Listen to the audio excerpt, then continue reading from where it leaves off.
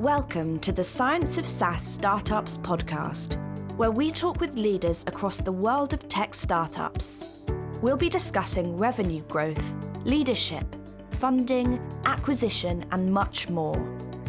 This podcast is for anyone at a SaaS startup. Whether you're a new business hunter or founder, make sure you tune in and enjoy the episode. Before we get into it, make sure you hit like and subscribe, and don't forget to comment your views below. The Science of SaaS Startups podcast is brought to you by Venitech, a sales recruiter for high-growth SaaS startups. Sit back and enjoy the episode.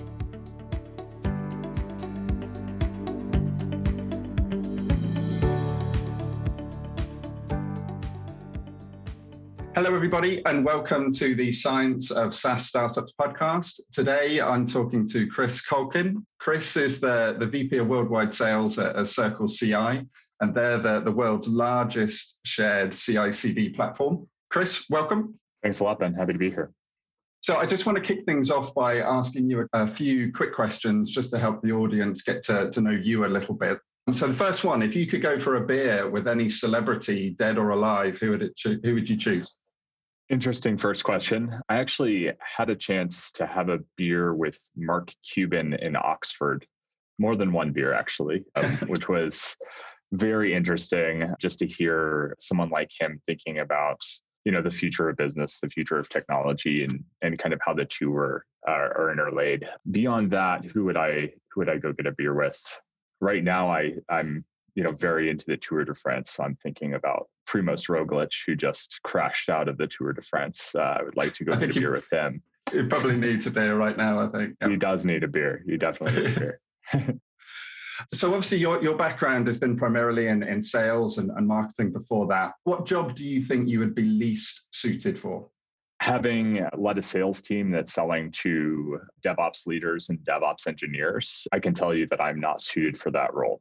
That role takes a massive amount of expertise and knowledge that, as much as I understand it from a business value standpoint, I'm never going to, and my salespeople are never going to understand certain things the way that someone that has a master's in computer science from MIT and 20 years experience scaling DevOps at an enterprise does.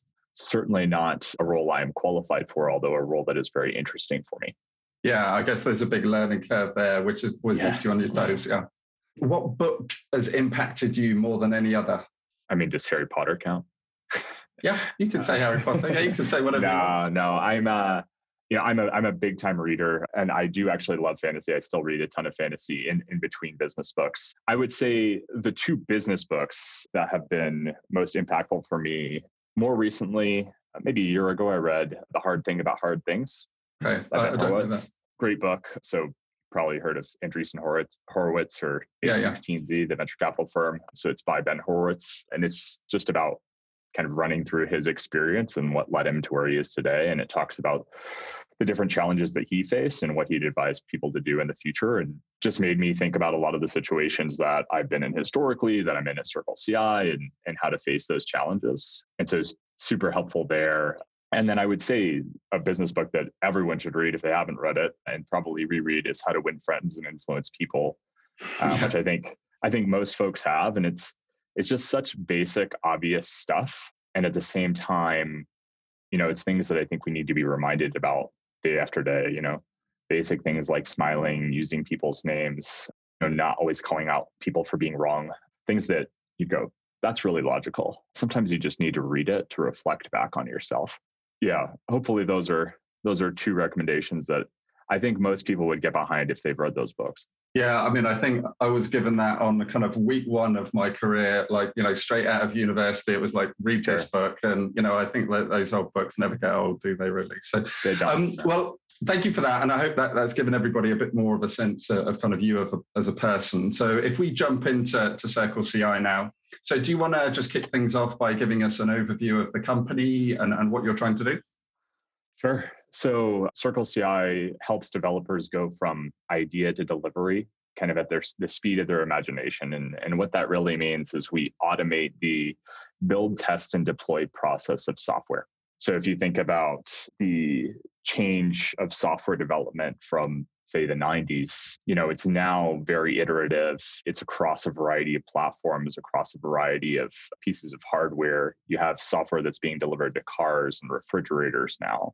And it's very different than it was before. And so if you had to manually take time to test every single specific situation that might occur, whether it's on a device or a specific situation, you can imagine not only the delays that you'd have, but the hesitancy you would have to go to market with those feature updates. And so we completely erased that by automating that process. So company-wise, just kind of stats, we're roughly 600 employees. We have 5 kind of primary hubs across San Francisco, our headquarters, Denver, where I'm based, Boston, London, and Tokyo. Although we have a very global organization. We have folks really across the world in all of our departments. As far as kind of what we're trying to do, our mission as an organization is to be kind of the de facto continuous integration and delivery standard. So there's a lot of other organizations in the market that are kind of trying to do like soup to nuts DevOps, which, I think that there is a business model for kind of the peanut butter approach where you're trying to kind of go across everything. And then there's a business model for the best of breed. And we are very much so the best of breed technology. And that is very much so our value proposition. And we believe that continuous integration, delivery, and deployment is not only important enough to have one solution, but it's the most important part of the software delivery lifecycle. And so that's where you see like our acquisition of Vamp. This is a continuous deployment and validation provider out of Amsterdam that we just acquired recently. And we'll obviously be looking to layer in their technology with ours. Does that answer your question, Ben? Yeah. No, absolutely. I mean, I think you kind of touched on it a little bit in your answer, but obviously in this market, there's some very, very big names, people like GitLab and Google and Microsoft and AWS. And I guess, you were kind of touching on it there being, a kind of peanut butter provider versus like a best in breed provider. But I just wondered, like competing with brand names like that, does that change anything in terms of the way that you need to go to market and approach things? Yeah, absolutely. So when I joined Circle CI, our biggest competitor was an open source technology called Jenkins. And Jenkins has ultimately been around since 2000. And Jenkins is probably still our number one kind of incumbent competitor. It's usually we're going in and actually replacing Jenkins. The kind of primary competitor that we were going to market against, against Jenkins when I first joined was Travis CI, which was another startup that was based out of Berlin, also very popular with open source developers. And today they have kind of continued to find their niche. They still have a core group of customers, but haven't really grown in a few years. And so instead, what you've seen is the advent of companies like GitLab getting more into CI. And then companies like Microsoft acquiring GitHub, obviously a few years ago for $7.5 billion. And then GitHub releasing GitHub Actions, which is a competitive product on continuous integration and delivery. AWS has tons and tons of products that can help out with a variety of things, as does Google. The way things have changed now is that there are organizations that always understood how important CI/CD was. And those organizations are still looking to buy Circle CI, right? They still go, yep, we want the best of breed technology because we know how important this is to our business. What our business has to do now and is working on continuing to do is educating the rest of the market on why it's important to invest in best of breed versus just kind of go with your existing provider for, all of your other things, your all-in-one solution as it is. And that's a challenge. That's not something that is going to just happen out of the gate for everyone. They might be like, well, I've got this big contract with Microsoft or Amazon, et cetera. And, I would just want to take advantage of that. And it goes, yeah, I understand that short-term friction that you don't want to deal with. You're going to have much deeper long-term friction if you don't. And that said, the other thing about the DevOps industry is that all of these organizations are our partners, right? We work very closely with GitHub. We work very, very, very closely with AWS as well as GCP. And so, it's ultimately a space where there is considerable overlap. And then it's just about working with the market to not only ensure we have the best solution for a variety of different needs, but also that the market understands why the need is so important. And I guess obviously with such a quickly growing market as well, there's room for you all to kind of grow within that as well. I wanted to just kind of talk a little bit about the relationship between speed and change management, because obviously there's a massive pressure on development teams to move quickly, and that's probably never been greater and is only going to increase in the future. But at the same time, we've got software becoming more and more complex, like development teams being more and more complex and distributed across the world and more interconnected. So how does a company manage those two seemingly kind of conflicting requirements, to be moving quickly, but also on top of all the changes that you're making at the same time? Honestly, it's a really good question. And if you check out the Circle CI's State of Software Delivery reports, it's something that we dive into pretty heavily. Obviously, it has a lot to do with the setup of your build, test, deploy processes and the quality of your testing.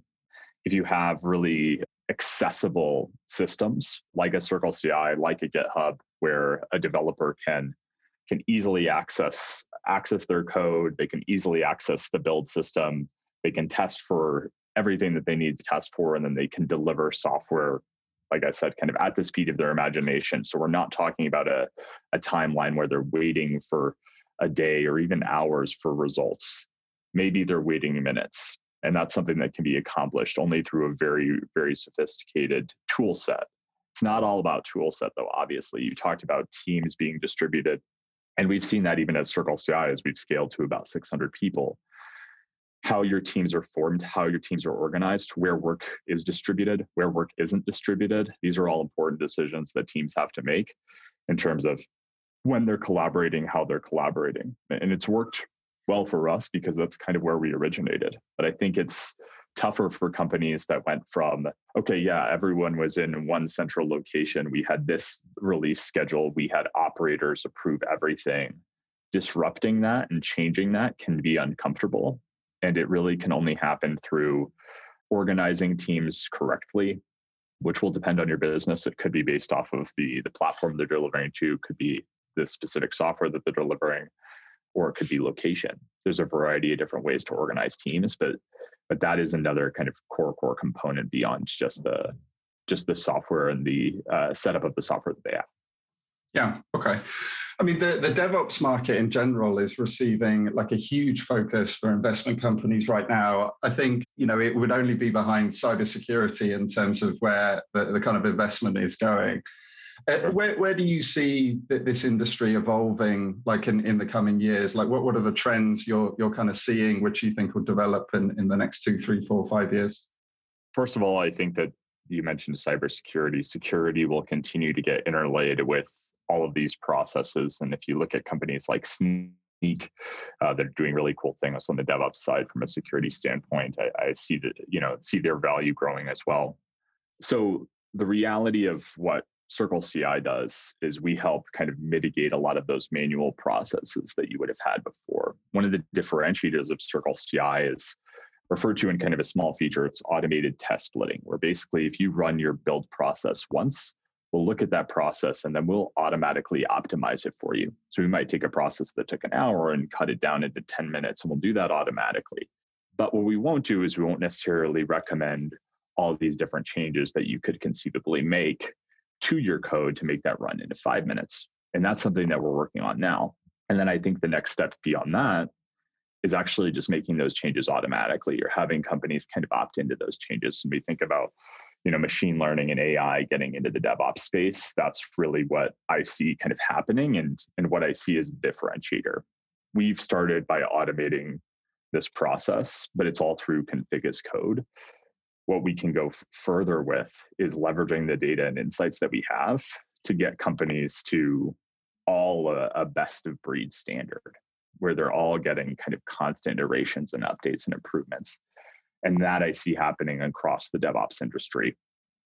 Well, let's dig in a little bit to talk about like the startup life. I mean, you've raised kind of $315 million so far and recently closed a Series F in May. Mm-hmm. I wanted to just kind of wind back to when you joined the company. I think at that point that they were kind of at Series B stage back in 2017. Mm-hmm. And how, how's the company changed from what you walked into in 2017 to where you are now? Has the culture evolved, or is it the same company that you joined then? Culture has absolutely evolved. So just to give you a picture kind of for the scale that, my job has changed. When I joined CircleCI, I had 4 account executives all based out of San Francisco. And that was who I was working with. And now, the sales team is quickly approaching 100 people across, those 5 hubs, but globally. And realistically, we expect that to continue to grow at that rate or even a faster rate. So obviously things have had to change from an organizational standpoint. And I think you have some level of cultural change when that happens, right? Early on, tribal knowledge can be an advantage. It can be something that helps you move quickly without having to constantly reference existing documentation and processes. When you're at our scale today, tribal knowledge can be a big challenge because, someone might leave the organization or move into a different position. And all of a sudden you have 10 people kind of relying on this data and this information that don't have it. So we've had to build out new processes for things like onboarding, for things like continuous training to make sure that teams actually understand things. And that means going through a little bit of a different process than maybe someone who joined the organization 3 years ago did. Personally, I think a better process and a better situation. The other thing that evolved at CircleCI was the company very much so started as purely product driven company. The company actually acquired Distiller, which was the company founded by Rob Zuber and Jim Rose, who are our CTO and CEO respectively today. And so at the time, Jim was the only non-engineer at the company. And so if you think about the evolution of the company, it was a very, very engineering heavy culture. And that obviously we've wanted to persist as we are a DevOps software, but we've also wanted to ensure that our engineers are also in communication with the market and our go-to-market function is in communication with our engineers. So getting those two groups, that go-to-market function and the R&D function, really, really strongly aligned is something that has taken time. And where we are today, and really a lot of the success we had the year before COVID and even during COVID, I think was due to our cohesion there. So definitely some changes. Not all of them are always super fun. Growing up as a company, you do have to do kind of different things from I better put together my second half of year planning now. But most of them have been very, very positive. And as a leader, do you find yourself learning new skill sets then? Because I guess when you're joining and you've got 4 sales guys, your job is very different to what it is now. So are you learning all these things for the first time? Yes. And that's why I love it, right? Pushing yourself. I think that, when I first joined, it was building processes and, there was no onboarding. I joined and I was supposed to coach account executives on how to sell continuous integration delivery, and I didn't understand it. And so I was like, this is something we need to rectify. And this is an important thing. Because for me, I believe that, successful salespeople and really go-to-market function is a confident go-to-market function, and confidence comes through knowledge. And so it's something I focused a lot on early on. So over time, obviously, as we've hired, and for some years, I felt like 60% of my job was hiring and ensuring we had the right folks on board. It's been about building out that scale, building out our onboarding function, which is now run by a great team of enablement folks, building out our quota and compensation models. These things, they had to change throughout my time here. And the way that I'm building them now, of course, it's different than it was when we were 100 employees. But I'm sure it'll be different next year as well. So there will be challenges that I haven't faced yet, and will continue to face, and that's what's exciting. And as you grow internationally, how do you try and maintain that culture that made you successful in the US market, and then you're growing in new regions, with different cultures? How do you keep the kind of company culture? So obviously, I mentioned hiring, and hiring is huge. And that, for me, goes through kind of going into each interview process with some very clear objective criteria. My first one is curiosity. I'm looking for folks that not only have the ability to learn, but really want to learn. Not only is our technology very complex, our space is complex and it's constantly changing. And so you need to have that curiosity in order to be successful here. I also, though, try to spend a lot of time kind of within all our hubs and with all of our people directly. So I obviously started in San Francisco. I'm currently based in Denver as I moved out here to open the office and then ultimately decided to stay. I used to spend a lot of time in the UK prior to, I was actually there in February of 2020, right up until I had to. You ran away. Yeah, exactly. Yeah. And spent time with our team there to kind of understand their backgrounds and what they were going to input into the culture. I call myself feedback driven in the sense that I have a perspective, but I want every single person on the sales organization and ideally in the company to be contributing something. Hey, this process could be improved. This messaging could change, because ultimately I think that's what I personally have liked. And that's really, for me, the only way the organization gets better. That might even be from, a brand new SDR, just looking at a process through a different lens and seeing, this doesn't seem right, because often it isn't. And at my level, I wouldn't see that if they didn't bring it to me. So those are some of the things that I do to try to retain the culture as we grow. And then obviously we do things like sales kickoffs, presidents clubs, et cetera, where we make sure we can get together and share ideas as well. Yeah. I mean, you kind of mentioned a couple of the kind of soft skills that you look for, like when you hire someone, and you kind of briefly touched on it previously when you were kind of intimating that your previous company that you worked with was more in the kind of MarTech space. I mean, how much do you see kind of previous experience of working in an industry as being critical, or do you see curiosity and that cultural fit as being the key piece? It's a great question. I think very, very relevant for a company that has as complex of technology as Circle CI. The reality is that having technical acumen to start is a huge leg up. It definitely helps. That said, I've had folks that are from totally unrelated industries that have wound up to be some of my most successful people. And that's why I think it is about that curiosity, that work ethic, that ability to learn. If they have kind of at least those three things, of course, there's other traits that I would look for as well, then they can be successful in learning our technology and ultimately kind of get ahead of where someone else might be. I've also hired folks from not necessarily competitors, but folks in our space that have had a harder time getting ramped up. So they came in with some of that technical acumen, but didn't necessarily have that curiosity. And so I do think while having technical acumen is a huge leg up and really helpful, it's not everything. And I would say that for anyone in their career. The reality is, even if we've been there before, there's nothing that is exactly the same about any of the situations. When we were 380 employees and my previous company was 380 employees, vastly different challenges that we were facing. And so while my experience prior was helpful, it didn't give me the answers. And so I think that while experience is useful, certainly not to be taken for granted, it can be a crutch for folks that don't continuously want to learn. Yeah. Okay. So you would place those soft skills as being more important than some of the kind of CV type skills, if you like. I would. Yeah. Yeah. Okay. So final question.